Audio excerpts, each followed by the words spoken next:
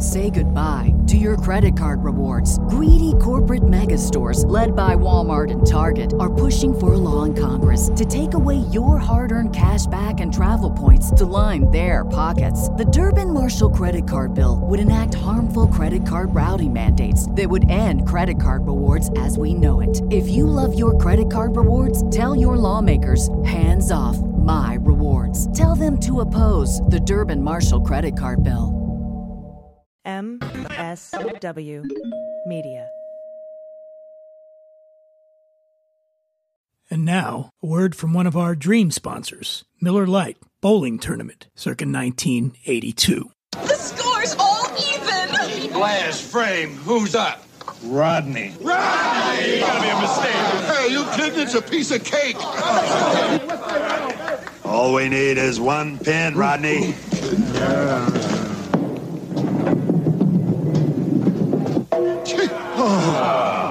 Like beer from Miller. Everything you always wanted in a beer, and less. Hey, I didn't get my turn yet. I'm gonna break this tie.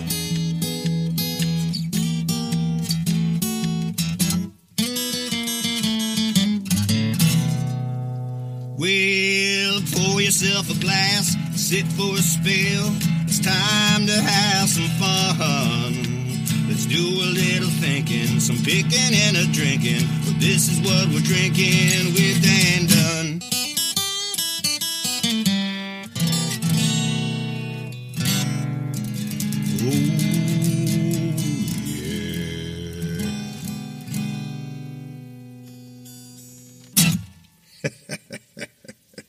Welcome to the show. I'm Dan Dunn, and in just a few moments, I'm going to be speaking with two wonderful people, Meredith Salenger and Patton Oswalt. And what we're drinking is Bunnahabhain. That's right, Bunnahabhain, the Scotch from Islay. Regular listeners know how important this whiskey is to me. I love it so much, I named my dog Bunnahabhain. That's right, my pooch, my lab pit mix is named Bunnahabhain. The reason we're drinking it, besides it being fantastic, is that there's a lot of stuff going on. There's a big festival happening called Fèis Ìle. It's the Islay Festival of Music and Malt. It's an international celebration of culture, music, and whiskey. It's happening for the second year in a row online. Oh, clear my throat. Let me clear my throat. It's happening online. Hopefully this is the last year it's going to happen online, but it is happening online from May 28th to June 6th. Bunnahabhain Day is Friday, June 4th. So each of Islay's 9 distilleries has their own day of celebration, and Bunnahabhain's is Friday, June 4th. And they've got just a bustling bill of events on Bunnahabhain Day at Fèis Ìle. 2 virtual tastings live from the distillery.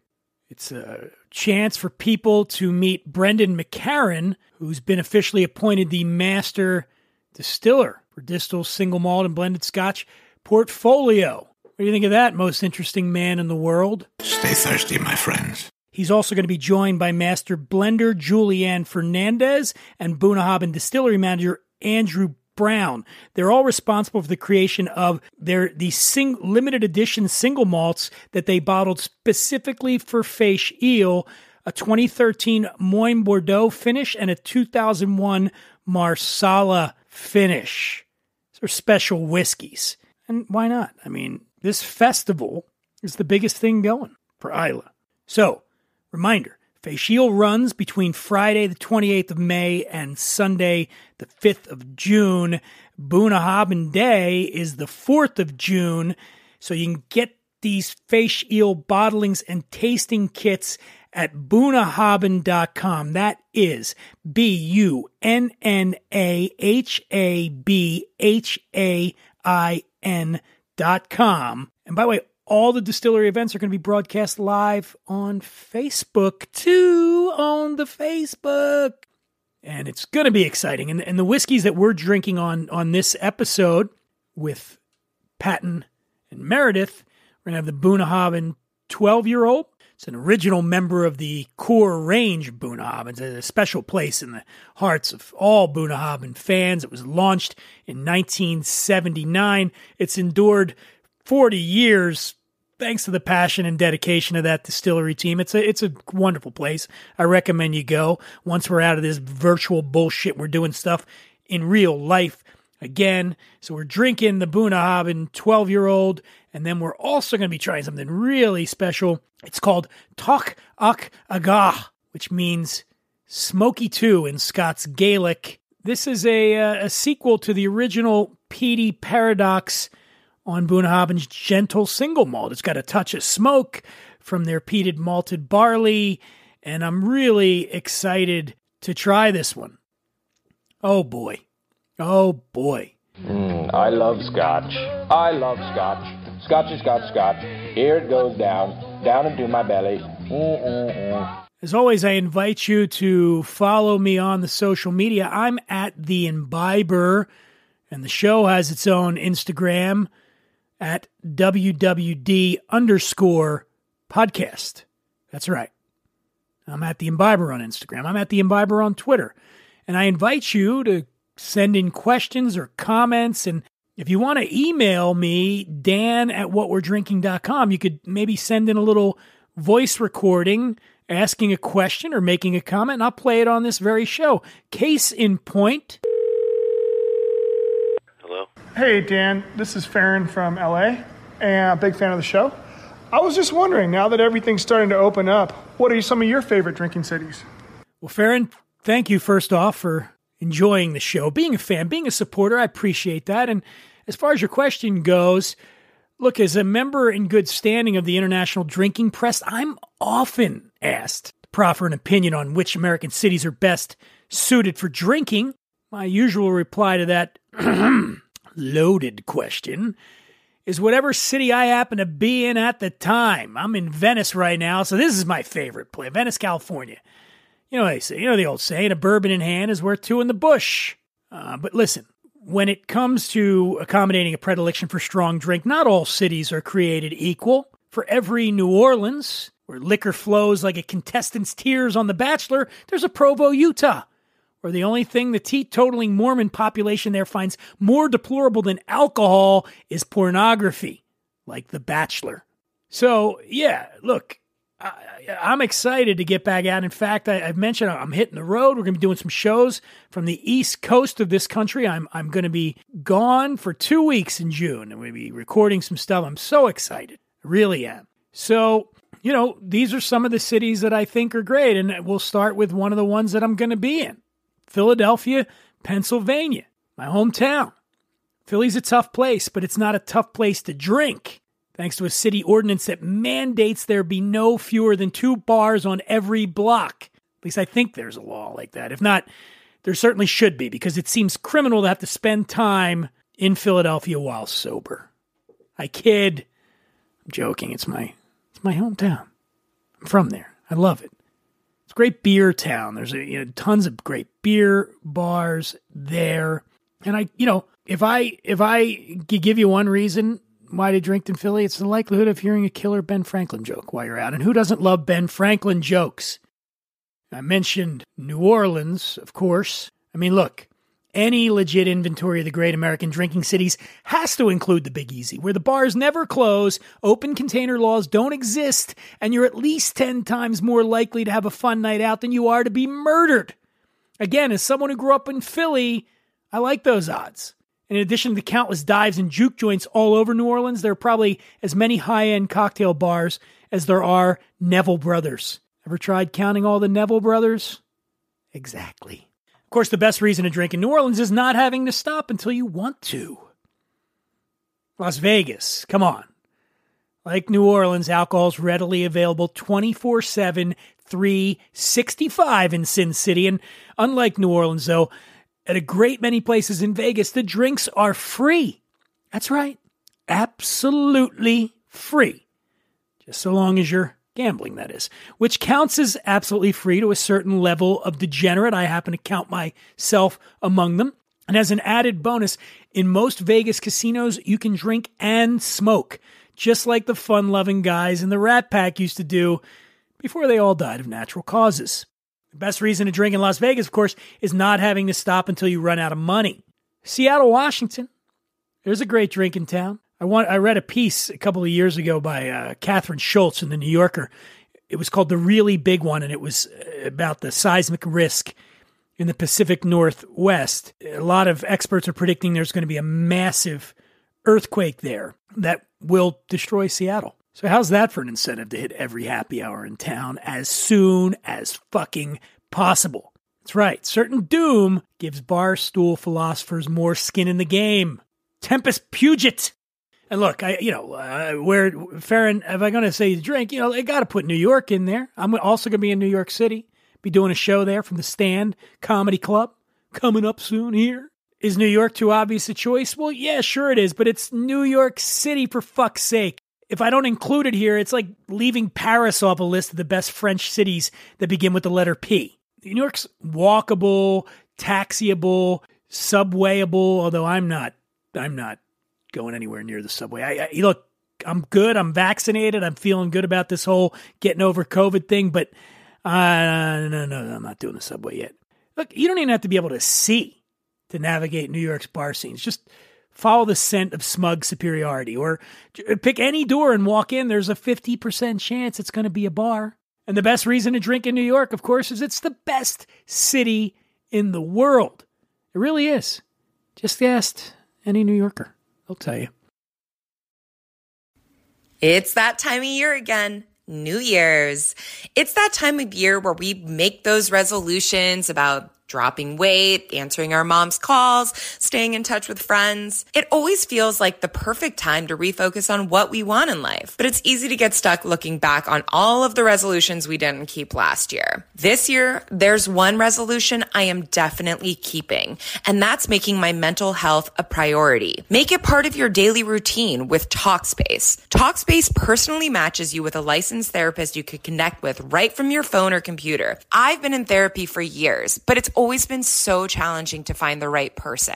I've bounced around to different therapists, and it's always, does this one take my insurance? Is this one close to my house? With Talkspace, you can do it from the comfort of your own home. Listen, everyone could use someone to talk to. I personally deal with some anxiety, and my problem at night is those racing thoughts that I can't turn off. I'm up all hours of the night thinking about everything that everyone ever said to me, and how am I going to get through this? My therapist at Talkspace taught me some really awesome breathing techniques that help me calm my mind, calm my body, and give me a more restful sleep. Connecting with a licensed therapist on Talkspace can help you feel better, and it's secure. No one's going to hear what you say, and that's the best part. Let all that talk fly. Unlike traditional therapy, Talkspace fits your schedule, not the other way around. Talkspace treats your privacy and security as their top priority. You get access to private virtual room with just you and your therapist. You can send your therapist messages 24/7 and get replies throughout the day.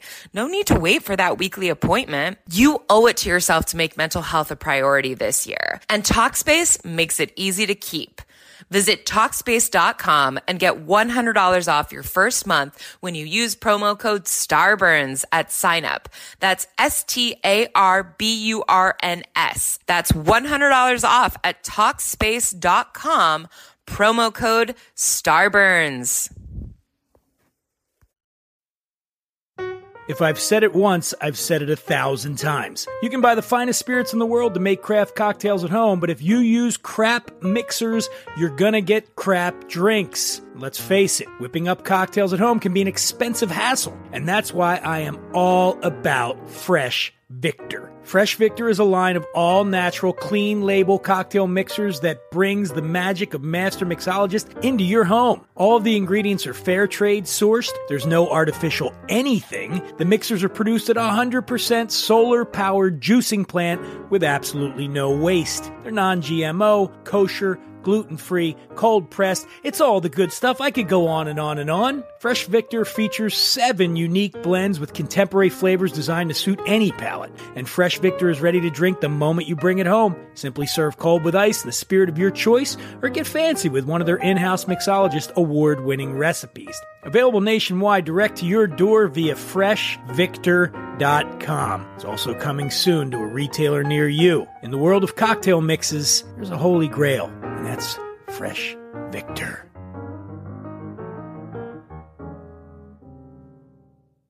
Joining me now, a power couple known the world over for their generosity of spirit, their joie de vivre, their cosmic effervescence, but also their love of a good dram. Please welcome to the show Meredith Salenger and Patton Oswalt. Hello. Hello, Dan Dunn. Dan, what's up, man? Hi. It's good to see you. Everybody's looking healthy, hale, festive. How you done, Dan? Doing good. Doing good. Welcome to the show. I'm so excited to talk about a lot of things, but I want to just immediately start off by raising a toast. Now, we have an issue here, is that Patton, you're more of a whiskey person. Meredith, you are more of a non-whiskey person. Do you want to have some whiskey, Meredith, or do you want to go with, because we did bring another spirit. Well, you sent whiskey for Patton, and he's like, that's for me, save it for me. Okay. But you did also send me something that looks yummy. It says vanilla spice cream liqueur. I'm a sweet girl, so I like sweet stuff, so I poured it. Okay, so this is Amarillo, and Amarillo is a liqueur from South Africa. It comes from the Marullo, or from Africa. It comes from the Marullo tree. It's on the sweeter side. Patton, you don't have this, right? Oh my God. Yeah, no, okay. God, no. I'm gonna go with you on this, and we're gonna do the Bunnahabhain. Let's start with the 12. How's that sound? The 12. Yeah, let's start with the Bunnahabhain 12-year-old. Sorry if you guys can hear me. Oh, go ahead. Yeah, I lost my. I hear you. There we go. Oh, you can hear us? Okay, gotcha. How exciting for when all this is over and we no longer have to be like, hold on, my dog's barking. Oh, the neighbor's here. My earpods went out. Well, I do. My cat is behind me, and normally she's not so loud, but she's playing with something, and I'm not going to stop her because she needs the exercise. Well, let me tell you this. My dog is right next to me, and do you know what my dog's name is? What? Dan. This is not a joke. Bunnahabhain. That is my dog's name. Oh, his name is little Bunnahabhain? It's a she, Bunnahabhain. Boona for short, everybody calls her. You know, the kids around the block call her Boona. And so we're going to have a toast. Patton has, he's getting there. Oh, I just heard the pop, baby. There it is. Mm-hmm. So again, the Bunnahabhain 12-year-old, so you know here, Patton, this is part of their core range. I mean, Bunnahabhain has been around since the middle of the, around 1870, I believe they've been around, on 1881, actually, on Says Islay. 1881 on my bottle. There you go. Have you ever been over there? Have you been to Islay in Scotland? I've never visited Scotland. I had a chance to go to the what's the big theater comedy fest that they have? Edinburgh. Edinburgh, like, and I wasn't able to go. And God, I wanted to go so bad. You didn't go? No, I had other work in the States. I couldn't go, and I would have had to have committed to a month of doing shows in a theater in order to do it. Oh my God, I would have gone. I would have made you go to Scotland. I would have gone through a castle. And we would have had the best time. We would have walked the whiskey trail. It's my favorite. I got to be honest. You know, I've been doing this a long time, and I've been traveling distilleries and such, and wineries all over the world. There's no place like Scotland in terms of, First of all, they must have a minister of charm that just goes around and they're like, hey, more black-faced sheep over here. More fist fights over here. That's in Glasgow, yeah. Like I've always said Glasgow reminds me so much of where I'm from, Philadelphia. And Glasgow is. Oh my God! Yeah. Oh my God! It's the Philly of. It's a Philly of Scotland. It's the Philly of Scotland. So, but you got to go over there.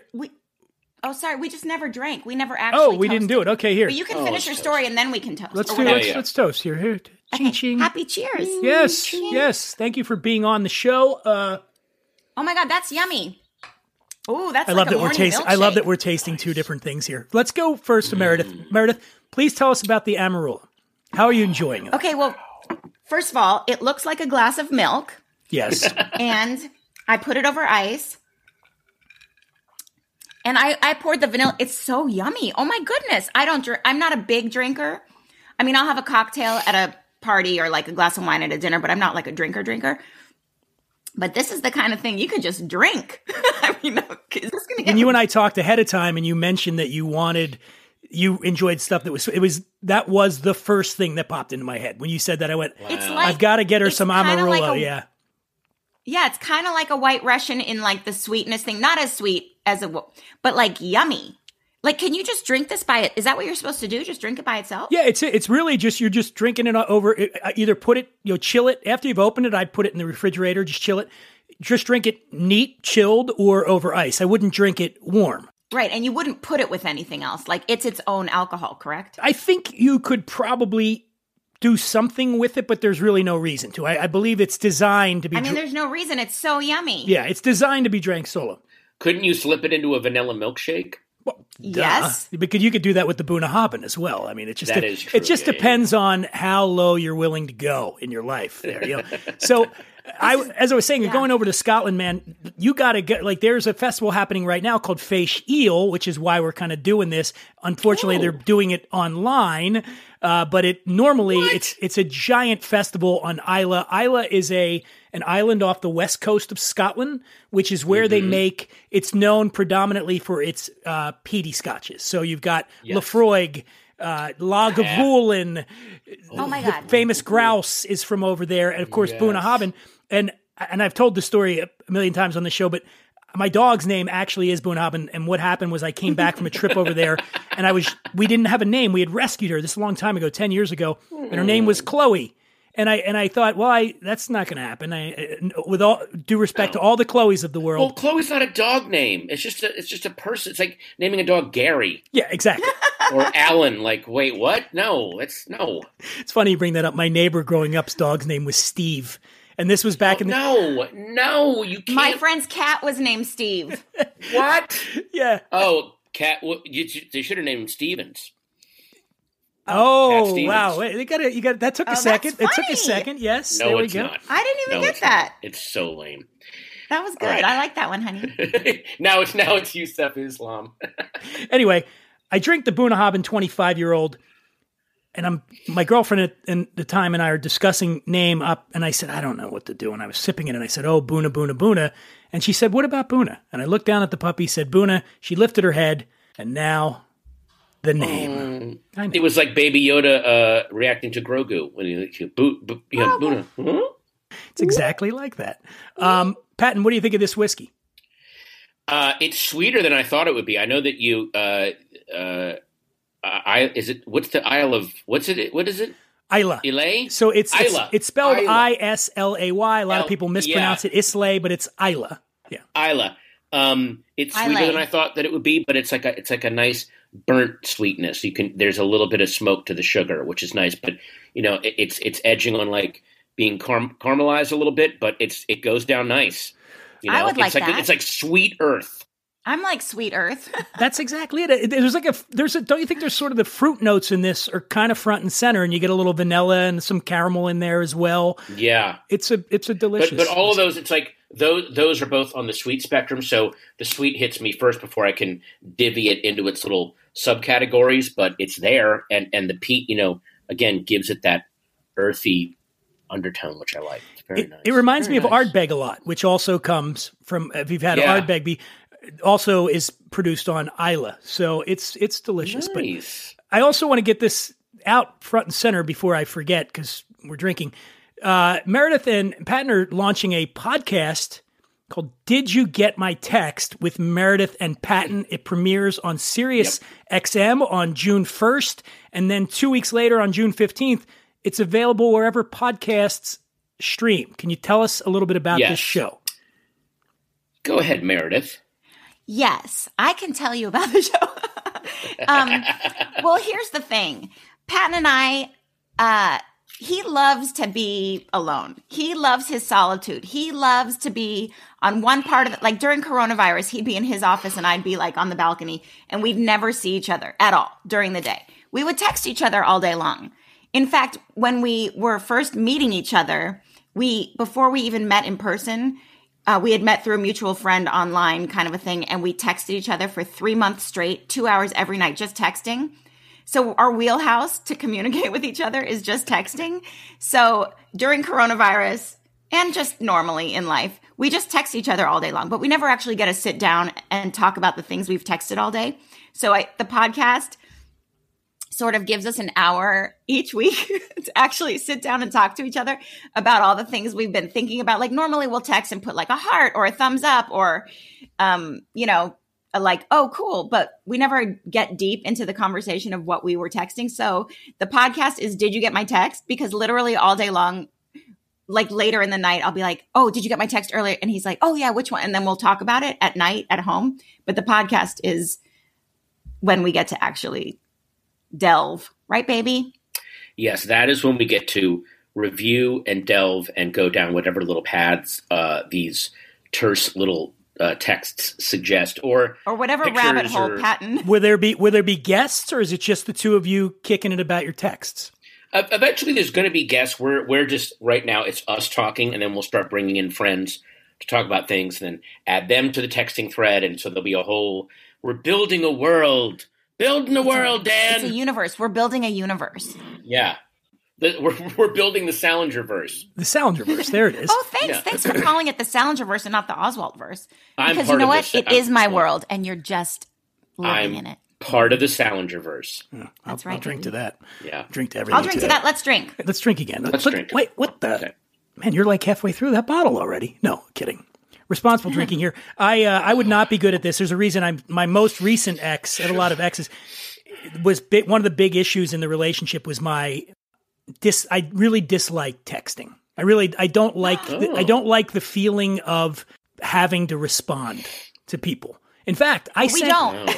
Oh yeah, there's a lot of times we just let it sit and think about it for a while. Yeah, I can't. I would just go. I'm like you, Pat, and I really like to be alone.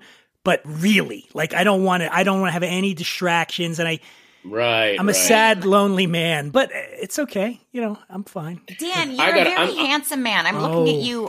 You're very tan, and you look like you have surfboards behind you as your back screen, and you look like you're like a beachcomber. That's me. He's like if Colin Farrell were a beachcomber, he would. Oh my God, you're totally Colin Farrell at the beach in Hawaii. Yeah, I'm going for that. I am going for that look. Well, I mean, look, I once I really got the hang of texting, I prefer texting to talking on a phone any day. I don't think I've used the landline in our house for anything since we moved in. And when I get a call on my cell phone, I'm so offended and taken aback. Like, what is this? And like, I want to let you know we're getting together at 3. You could have texted that. Like, I don't want to talk to you. You do talk to your parents though on the phone because they don't text. I'm not gonna drag these two septuagenarians into the world of texting and FaceTime. That's too late. I will talk to them on the phone and that's it. So wait, this doesn't drive because this drives me crazy when someone texts me and then I call them and they don't pick up and I'm like, son of a bitch! I know you're holding your phone in your hand. You just texted me. See. It drives me crazy when I text someone and they immediately call me. I'm like, no, that was a text. You text me back. The reason I text you because I don't want to talk. Do not make me answer my phone. There's a certain level, a distance, boundaries. Yes. There's boundaries. Okay, I get it. But also, there's times when you. Sorry, baby. There's times when you text, and the reason you're texting is because it's like loud where you are, and you wouldn't be able to hear that person. So if someone calls you and you're like in the middle of like a movie theater, and you can't answer, but you can like secretly text. Not that you would do it in a movie theater. Not a movie. Bad example. But you know what I mean. Good save, Your kids dance recital. Just kidding. Like at a parent's funeral, and you want to just go. Yeah, when oh you're my texting God, did it you like see, a funeral. Yeah, did you see Army of the Dead last night? How was Tig? Like that's when you want to send it. One of the things about you, Patton, is you're so prolific, especially on Twitter. And my feelings about that is there's so much noise, right? I miss the days when you had to earn being able to have a voice. Now, I also completely understand the benefits of the internet. But I was thinking about one of my favorite bits that you did, and it was, oh man, what was the name of the Werewolves and Lollipops, right? And you... Oh, that's his... Yeah, book, you're right. And with the special, the comedy special, and sorry, I didn't know. And there was a heckler, and it just stood out at me as one of my favorite moments because this guy, you were telling a story. I think it was about birth control, or so you're telling a joke, and they were doing the setup, and the idea is it's supposed to be really quiet, and then just inexplicably, this guy screams out like he just wants to be heard. Ah! It's like the silence made him just go. Ah! He had to make a noise. Which I mean, I feel kind of bad. Like if that's his life, it was at top 6 seconds of silence, but it was needed for the punchline to work, and he couldn't handle it. Well, what I'm saying is I'm taking that moment and I really am sort of applying it to the world we live in now, which is like, oh yeah, people can't, now that they've been given this platform to be heard, they won't shut the fuck up. It's like, stop. Like, I was reading this, there was a thing about some famous person, Anna Paquin from True Blood, was firing back at her critics online because her bisexuality isn't up to code or something. And when I'm reading it, and I know maybe I sound like an old guy here or something, but I'm just going, what do you care? Why do you care what random people when people write me on the internet, here's what I do. I have a stock response. When they call me a fuckhead or whatever they call me, I write the same thing back. And it just says, thank you so much for listening. It's the support of people like you. And I'll just keep sending that same message until they then threaten my life, which is ultimately what ends up happening. Yeah. You're not paying attention to me. I'll kill you, But I just don't care. Well, look, that's why there's the block button. Block, or better yet, the mute button. Let them just scream at a wall and never know that they're doing it. In her defense, maybe she was new to the platform. Those were her early years on it. Because my early years on Twitter, I would respond to people. It took me a while you need to learn, like, oh, wait a minute. This is an account that has existed for 3 months and has 4 followers. This could be one of my friends messing with me. So, it takes you a while to get over. I think you need to indulge and wallow in responding, and so that you can then go, oh yeah, this is just electrons. I don't care. And then you get to the, and what's weird is your followers begin to start to realize, I think there's this unspoken mass mind that kind of says, oh, he's not responding to the trolls. They got to go find someone else because this person just kind of moved on. And I'm just, tweeting the stuff that I like, and that's it. Well, there are sometimes he responds to trolls, and then I get really mad at him. I'm like, why are you responding to trolls? Just stop it. And then, like, he responded to some stupid celebrity once, and then all that stupid celebrity's fans, like, got up in arms and started this, like, targeted harassment campaign against Patton. And I was like, why did you even bring this moron into our universe? Like, don't let these bad people with bad energy even into our realm of understand. I don't even want to hear their energy. So just ignore everybody who has bad energy.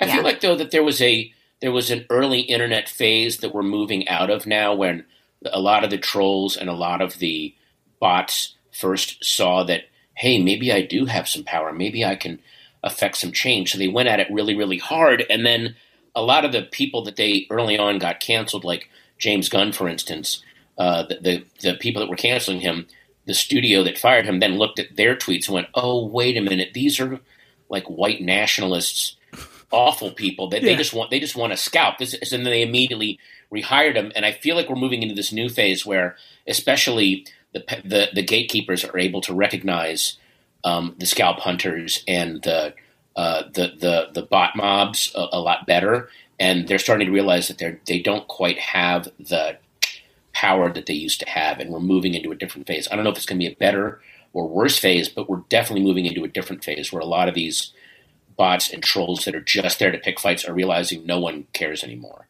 I agree with you that we are definitely in a different phase. I don't know that I agree that it's better.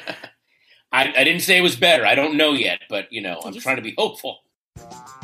But it's not all whiskey here at What We're Drinking headquarters. A lot of times I like to drink rum. Just any rum. I'm talking about Batiste rum, the first sustainable American craft rum. I call it a 3R rum because the makers of Batiste rum practice regenerative agriculture, they use renewable energy, and they make responsible choices. Batiste rum is made from 100% pure, fresh cane juice, minimal processing, single distillation. It is distilled sunshine. I'm walking on sunshine. Check out BatisteRum.com to learn more. That is BATISTERHUM.com. That H in rum is a tip of the hat to the French Caribbean where it's sourced. And as I like to say, the H is silent, but I promise you won't be. You're going to be telling everybody you know to get some.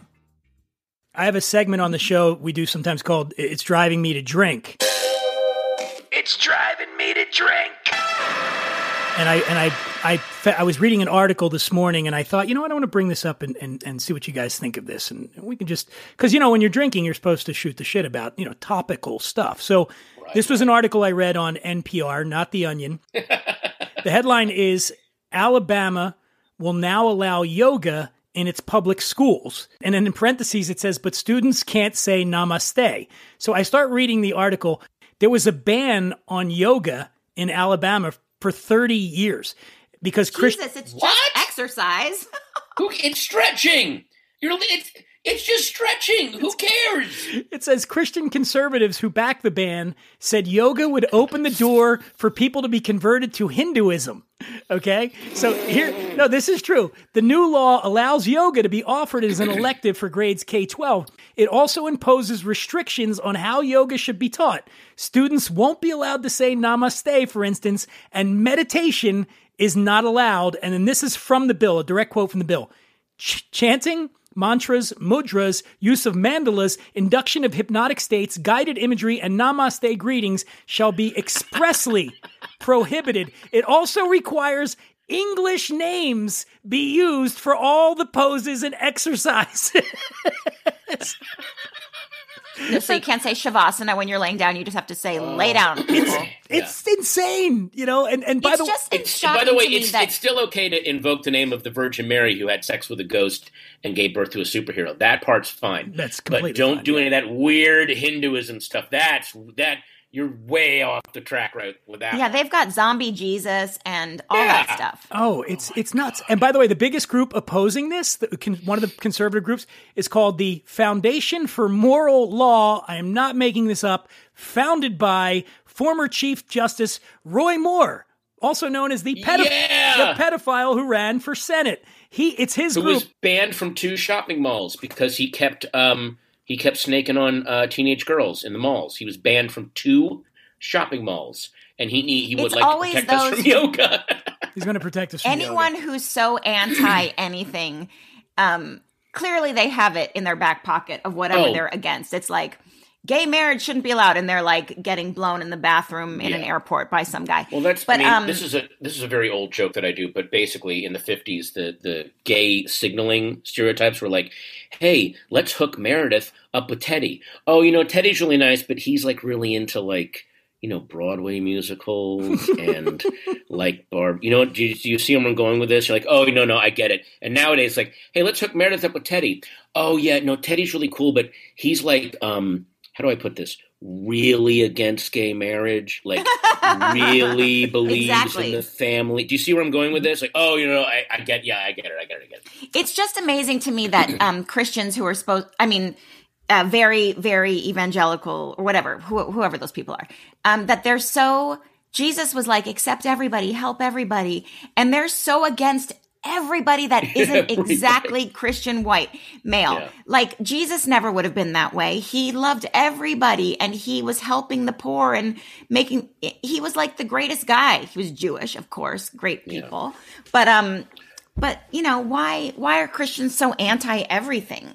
Well, they're also really they get really squirrely around people that are quietly religious. And, if you remember when Jesus confronted the Pharisees, when he was in Capernaum, all the Pharisees are getting into people's face about how much we love Jesus and we follow him harder than you do. And then in a great cameo appearance, Jesus walks, I think this is in Mark, Jesus walks by and they run up to worship him and Jesus just goes, I don't know you, and just leaves, like walks away from them, like, fuck off. You've gotten it wrong. It's like when Kurt Cobain was making fun of all the jocks in his audience. And oh my God, I just compared Kurt Cobain with Jesus. But it's that same thing of like, I don't want you as my fan. You're doing this wrong. And so a lot of evangelicals it's not about loving Jesus quietly in your heart and actually doing it through acts. It's just loudly screaming about how much you love Jesus in other people's faces and then going off and doing whatever the fuck you want. Doing the toe tap in the Minnesota airport bathroom. Yeah. Yes. To make it relevant to this show, what we're drinking, I should also point out I've seen amazing things in the wine and spirits business. Nobody but Jesus has turned water into wine. So there you go. Like, I'm sure David. Score David one for you, Jesus. This is my idea, though, for this NPR thing in the Alabama. This is what I truly mean this. I think America needs to institute a program, like in Israel, when you turn 18, you got to go in the military. I think America needs a gap year where you have to travel. You have to go out into the world and experience other cultures. This has to happen while they're young to sort of counteract the poison that their dipshit parents are already putting in their heads. But I truly believe if you sent these people out into the world and just go to Mexico, go to France, go here, it would change everything. It would change everything. They'd go, oh, wow, they're, because this fear and loathing that they have of the things they don't understand, which is mostly everything. I would say that I has 100% agree with you. I mean, Jacques Cousteau basically said that, but he said, if every child at age 8 went and spent a year living in a different culture and then came back, after a couple generations, there wouldn't be war anymore. Everyone would just go, oh, yeah, okay, they're just trying to, everyone's just trying to live out there. It's not, no one's good or evil. They're just either being led the wrong way or they're frightened. People do horrible things when they're scared. Wait a minute. Ted Cruz is evil. Ted Cruz is evil. Can we, if we can't agree on that? I think Ted Cruz is a very frightened, unhappy individual. And that's why he does and says the shit that he says. And he says some insane stuff. What's a scenario where someone says to you, Patton, first accuses your father of being in on the Kennedy assassination, and then calls Meredith a dog or whatever the hell what Trump said about his wife, and then you're sucking up to that guy? I know. I just want to. What the hell is wrong with you, man? But think of how damaged and frightened he must be that he will always cleave to whoever's in power. That is the classic example, and I say that Karl Rove is the same way because he grew up with a very troubled dad, and he was bullied when he was little. And instead of going, oh my God, I remember how horrible it was to be bullied, I never want to do that again. What he did, and a lot of people do this, they go, I remember how it was being bullied. I'm going to be on the side of the bullies so that I don't get hurt. So he always was on the side of the bullies to protect himself. There's something that happens a lot in history. People become the bully's little friend to protect themselves. And I think that's what's happening with Ted Cruz. He's just like, who is in power right now? Who can I stick to that will prevent me getting hurt? Lindsey Graham strikes me as a similar type person as well. Well, Lindsey Graham is a whole Tennessee Williams play, just in human form. There's so much denial and sadness. Oh my God! I think Meredith, you tweeted something. It wasn't me. It was just like.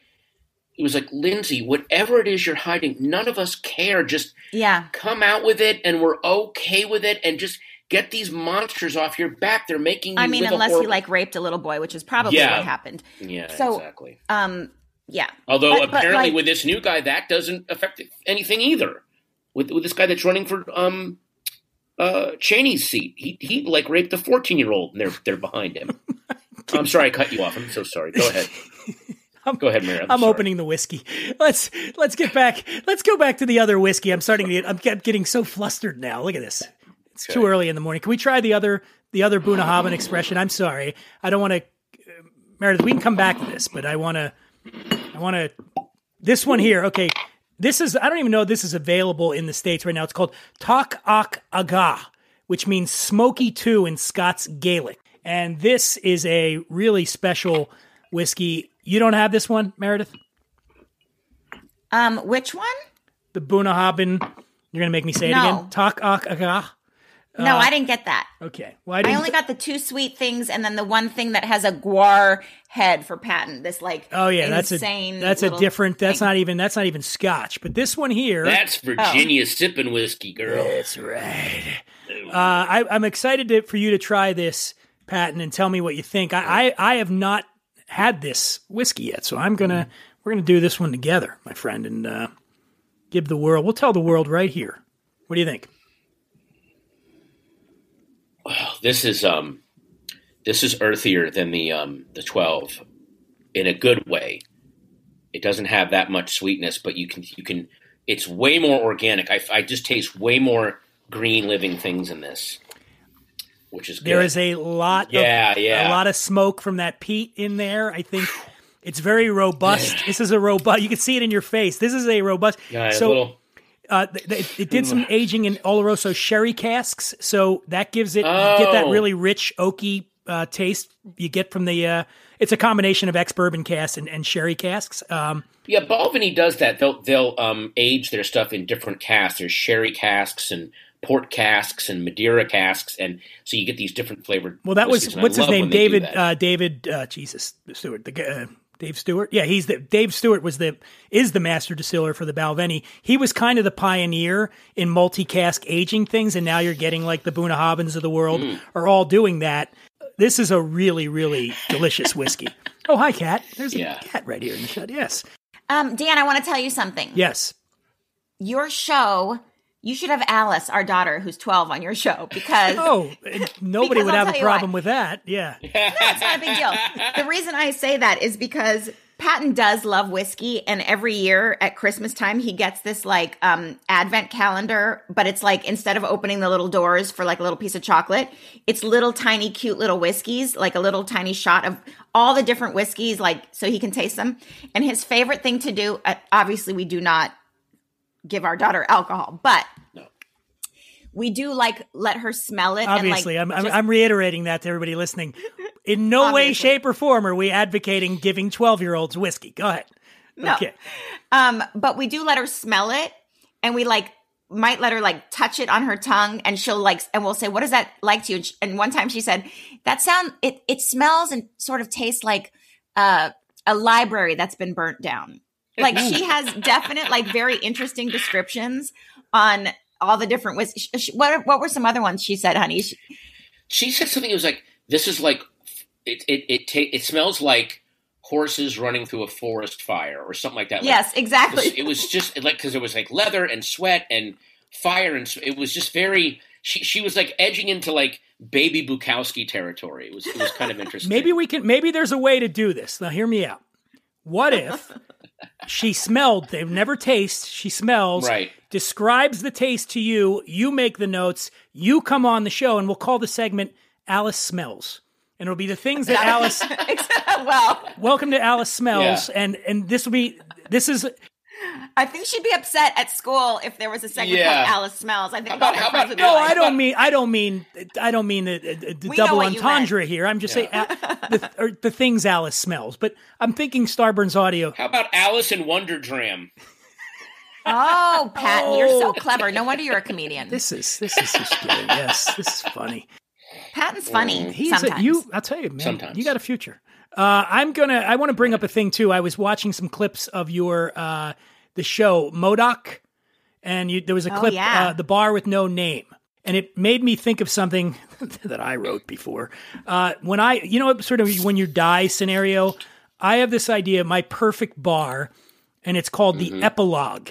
And it's located at the end of a very long, very subjective, it maybe even run-on, comma-spliced sentence. So at the epilogue, the people that are there are all the dead ex-writers. You know, so you've got Hemingway, you've got Thompson, Fitzgerald, and Hitchens, Chandler, Fleming, and they all just go there. And I was saying, like, there's three kinds of conversations you can have at the epilogue. There's the kind that ends in sex, the kind that ends in a fight, and the kind that never seems to end. That seems like kind of what you would have in a literary bar, right? That's my dream. That's my dream. Place like that. I mean, would the pictures on the wall only be writers who famously drank themselves to death? Oh, you mean like the white dog, like the White Dog in New York, Dylan Thomas? Yeah, I thought it was the White Horse. Oh, the White Horse. Yeah, the White Horse Tavern in New York City. Dylan Thomas apparently drank about 30 drinks, and then he actually died at the Chelsea Hotel, though, right?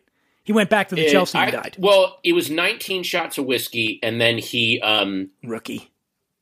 I thought he went to the hospital first. I know it was Dylan Thomas on his American tour, and he sat down and did the 19 shots, and then he died. I mean, the old legend was he died in front of the tavern, but no, I think he got back to his room.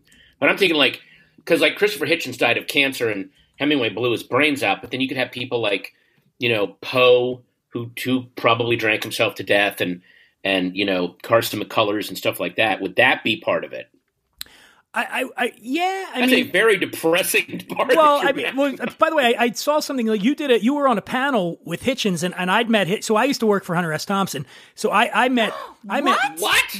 When? What? I knew Hunter in Aspen. Yeah, I'll show you some pictures when we get off. Did you live in Aspen? Please, I did. Hear about that. I did. I lived in Aspen for 5 years. I went to. That's another story. The short version is I went there.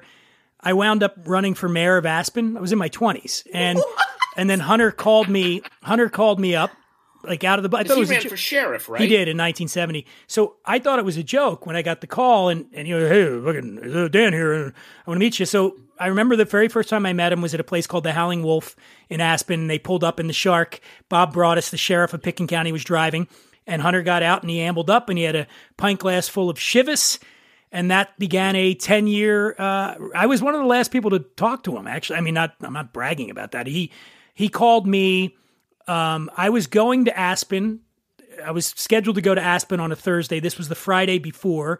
He called me, and he said he wanted me to bring him a tequila that he couldn't get in Aspen and bring a bottle to town. And then we made dinner plans for a place called Butch's Lobster House, and then that, like less than 48 hours later, he shot himself. So I always tell people he really must have decided he didn't want to have dinner with me. And I'm going to carry that. I don't know. I don't know if you're mentioned in the suicide note. I think it was more about how I can't swim or play football anymore. I don't think your name makes it in that Football note. Season is over, I believe, is the first Football line. season is over. Yeah, oh, God, that was the saddest note. Yeah, and no, it was. Well, here's the thing about that, and I guess you always this worry. You're not. We always had the kitchen rule. You can't talk about anything. But who's going to shoot me now? Hunter was mending a lot of fences in those last because he and I had a fight, and I didn't talk to him for a couple years, and we had a big blowout because I used to give back as much as he gave it to me, and then a few months before he died, I remember I was in San Diego, and my phone rang, and it was him. He didn't have it. And I was like, hey, what are you doing, you fucker? And I was like, wait, who is this? He's like, you know who it is, you son of a bitch. And and then it's like, oh, and he's like, oh, you know what? I'm just calling. I forgive you. And I said, well, what about me? Am I forgiving you then too? And so then we started talking again. And this was only a couple months before that, but I know he had some fights with some other people more well known than me. And I know that he patched things up with people. So I think he had a pretty good idea. Was he doing like step 3 or 4, but without giving up the drinking, or do you think it was just like more of a trying to? I think he knew he was going to. I think he knew he was going to do what he did, and I think he wanted to. Oh my God! I think he wanted to mend fences with people before he did it. That's a bummer. I mean, I'd like to think that that's what happened with us. I don't know. I mean, I don't know if it was a coincidence that or maybe he got back in touch with me and was like, you know what. This sucks. No, but yeah, that was, February 20th. That's an interesting person to have had a relationship with. Wow. Yeah, there was lots of. That's so cool. One Dan, day you're a cool off guy, the air. Dan. Oh, that's me. One day off the air, I'll tell you some fun stories. Oh my God, I wish we had like another hour to hear like more. Yeah. Were you at his house in Aspen when George W. Bush would come and drink and do coke? No, I wasn't. George W. Bush used to go there and do coke with him. With Hunter S. Thompson? Woody Creek, yes. I never heard him talk about that. I mean, I was there with some people, and I won't say that any of them I can't say that. I'm thinking of like people that are dead, but I still shouldn't say anything. The people that I would hang out with there, not saying we did drugs, wink. Wink. Ed Bradley was there a lot. Ed lived down the street. It was very sad, actually, at Hunter's memorial, which Johnny Depp put on. So Hunter died paid for. Hunter died on the 20th of February.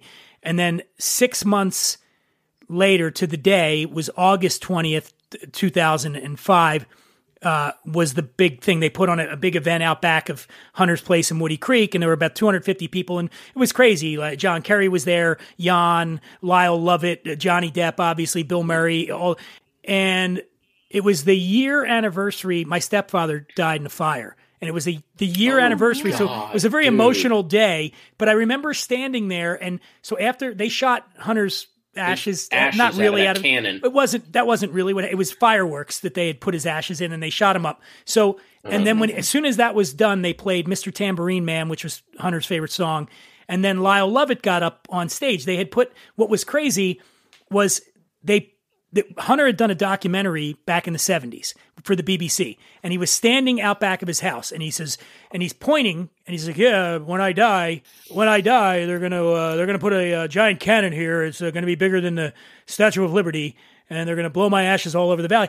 And that's what Johnny did. And so they erected a stage in that very spot where he was standing, and then they put his image up on the screen, and he does the thing. And then they started playing Spirit in the Sky. Again, I always feel like I'm talking like I shouldn't be saying what happened. They played Spirit in the Sky, and they did it like... That whole thing is documented. Yeah. I've read long articles So they did a striptease thing, basically. They had these red...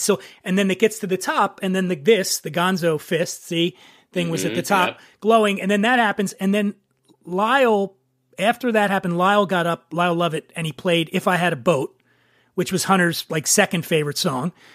If I had a boat, I'd go out on the ocean. I'll screw it up. Listen to it. It's a beautiful song. And he played, here's what I vividly remember. I was standing, I was so emotional because it was the thing with my stepdad and it was my dear friend Curtis Robinson, who hosts the Hunter S. Thompson podcast now, Ed Bradley, and Curtis's wife, Donna. The four of us are standing there watching Lyle. And within a year, Donna and Ed would both be dead. Oh my God. Jeez Louise. Cancer. A bummer. Stay away. You guys are like, I gotta get away from this guy. It's really bad luck. Father Thompson. Well, I was with Orson Welles the night before he died. You are. I'm the angel of death. Yeah. What were you saying, Meredith? I said I was with Orson Welles the night before he died.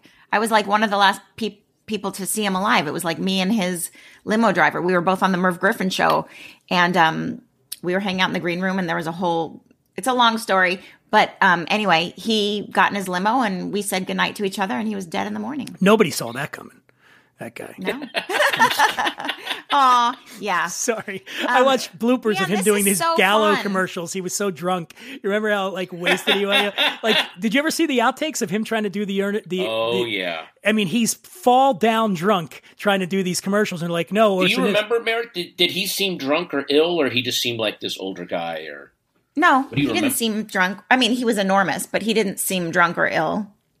He just seemed lovely, and he was so nice to me.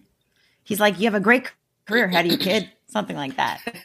Yeah, but I was 14. Let me tell you something, Meredith Salenger. The way that you do this, you're like a plate of peas.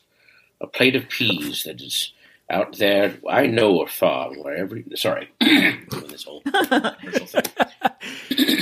Dan, thank you for having us on this awesome podcast. Are you ending the show now? Look at you. Meredith's ending the show. Well, I'm not ending the show. Patton's got to go. Is that it? Did he get the text? I'm not ending the show. I was just about to come in and end our portion of the show. I was just about to come in and break it all up. Who is this disembodied voice coming into the show? Sorry, I was coming in to break it all up. All right, let me do a proper ending. Everybody, that's Cliff Dorfman, by the way. Let me do a proper ending here. I want to let everybody know, Did You Get My Text with Meredith and Patton premieres on SiriusXM on June 1st, available everywhere else podcast stream on June 15th. It's been such a real thrill having you guys on, and anytime, the next time we do this, we'll do it in person. How's that sound? Yeah, and we can do it for longer next time because I want to hear more about everything. Yeah, and I'm wrapping this show up, everybody. I'm ending it right now. There will be nothing else. When you hear the music kick in right now, that is a sign that you can go about your day because I'm not coming back. There will be nothing more today from me unless Patton and Meredith have something to say. Do you want to bring it home? Say something. Profound. Yes, I'd like to say that go ahead, honey. You do it. I'd like to say that I need to go. That's what I'd like to say. No, I'd like to say this was super fun. And thank you for all these delicious drinks. I never would have known about them, and I'm super into it. And you're very handsome. Oh, well, I know. I mean, thank you. People who just hear you don't realize that you're very, very beachcomber. All right. Thanks, guys.